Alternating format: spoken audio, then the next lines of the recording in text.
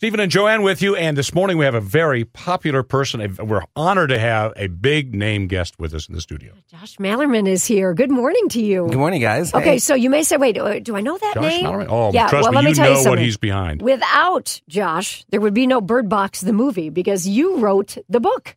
Yes. Bird Box. Oh my gosh, yeah. You know, I wrote the rough draft for Bird Box in 2006. Mm-hmm. So you can imagine how surreal this moment is to see Sarah Silverman with a blindfold on at an award show, and Ellen DeGeneres blindfolding her guests. You know, I've been with these characters for a while now. I mean, it's gone through a million rewrites, but here we are, and it's wonderful. But so let me just say, you said 2006 was the first rough draft. First draft. It was released in 2014. Mm-hmm.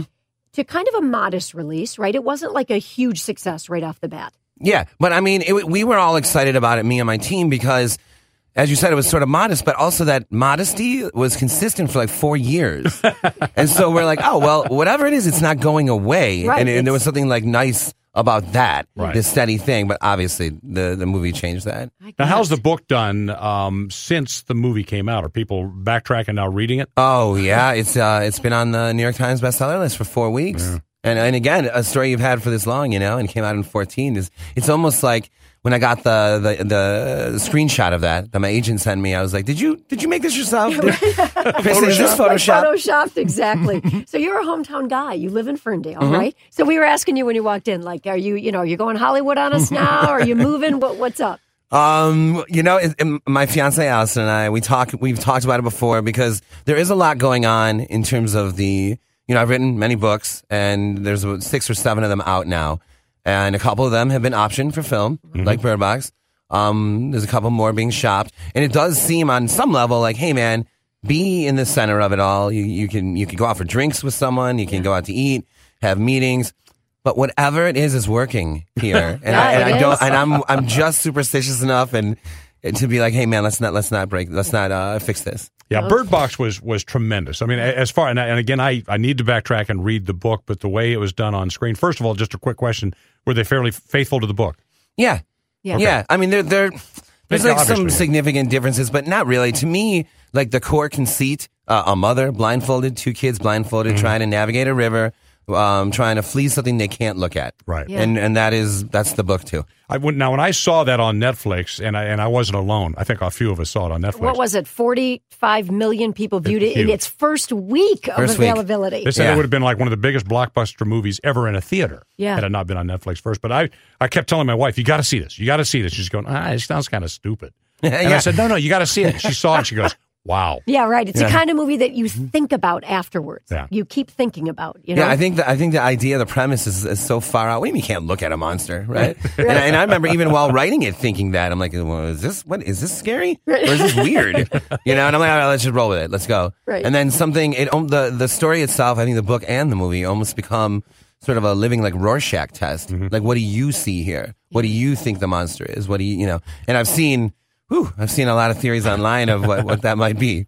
What do you think about what you've also seen online, which is just crazy people, stupid people, if I can say, doing this Bird Box challenge thing where they're like putting themselves at risk. I mean, at first, like the first couple of those or whatever, I was like, oh, this is amazing, right? Yeah, this is funny. And then my girl showed me a video of a guy blindfolded riding a horse. And then she showed me that the horse was also blindfolded. And my gosh. Then she showed me a guy wrestling an alligator blindfolded. Right. And then a girl in, I think Utah or something, got in a car crash. Yeah. And at that point, I'm like, okay, wait a minute. And I know that Netflix put out a statement, and then I said something as well. Like, I know this from the experience of writing it. Like, blindfold yourself and tie your shoes, or find your shoes. Blindfold yourself and make a sandwich. Don't drive a car. The little daily things will blow your mind blindfolded. You don't need to do that other stuff. So when you were writing the book, you actually spent a lot of time blindfolded.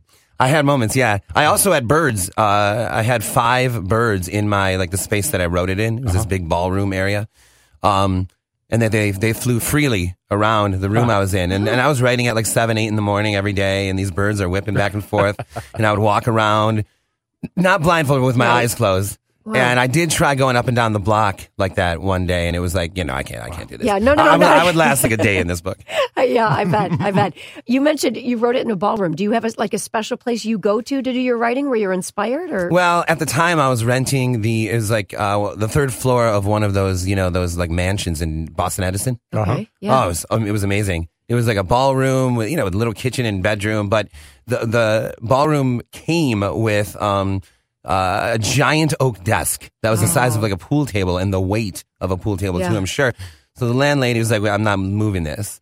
And I was like, all right, I guess I'm going to write my next book at this thing. And I mean, the desk is like as big as this thing in front of us. And I know we're on the radio, but it's big. Right. It's big. And this little tiny, computer in front of me with all these birds going around. So how neat. Yeah. A little hint for you right now. You can buy one of those mansions if you want. Yeah, now you can. That's the plan. Yeah, how do you deal with that birds. success there, Josh?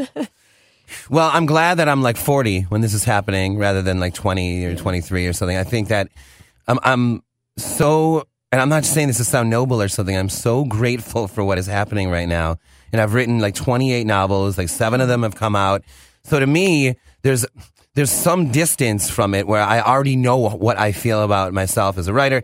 I already know what I feel about Bird Box as a book, and I feel good about both. So I'm not necessarily like wrapped up in this in a big headway or something like that. But it does feel a bit like you're standing like in a wind tunnel or something, But it's a warm wind. It's nice. It's not bad, right? I don't mind being overwhelmed. But it is something to like acclimate to for sure. To see Sandra Bullock though. Oh yeah. I mean, right? That has to be a moment like, wow. So I was on set. Allison and I, my girl and I, were on set, and we watched them film. The scene where her and Sarah Paulson are driving and the car flips. We watched for hours this scene being filmed. And the area they filmed in is lit up, and everywhere outside of that is in shadows. And we're standing in the shadows with everyone else.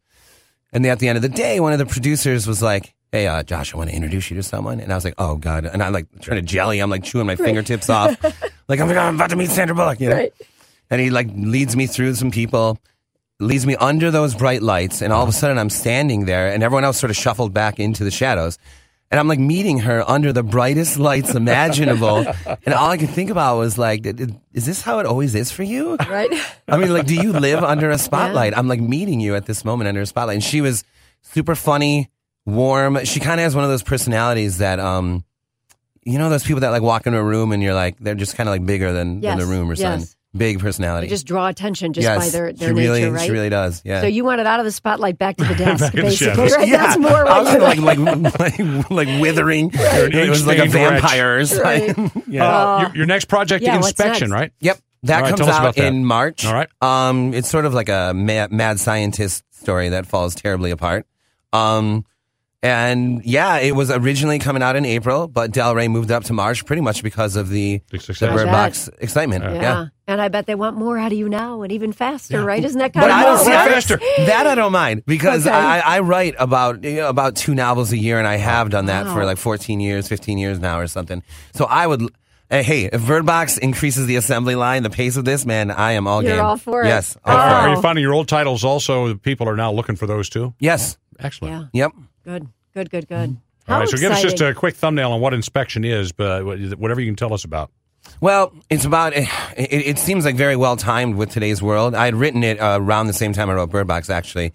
But it's about a guy who, this is going to sound wild, but a guy who believes that genius is distracted by the opposite sex. So he raises 26 boys without the knowledge of women, right?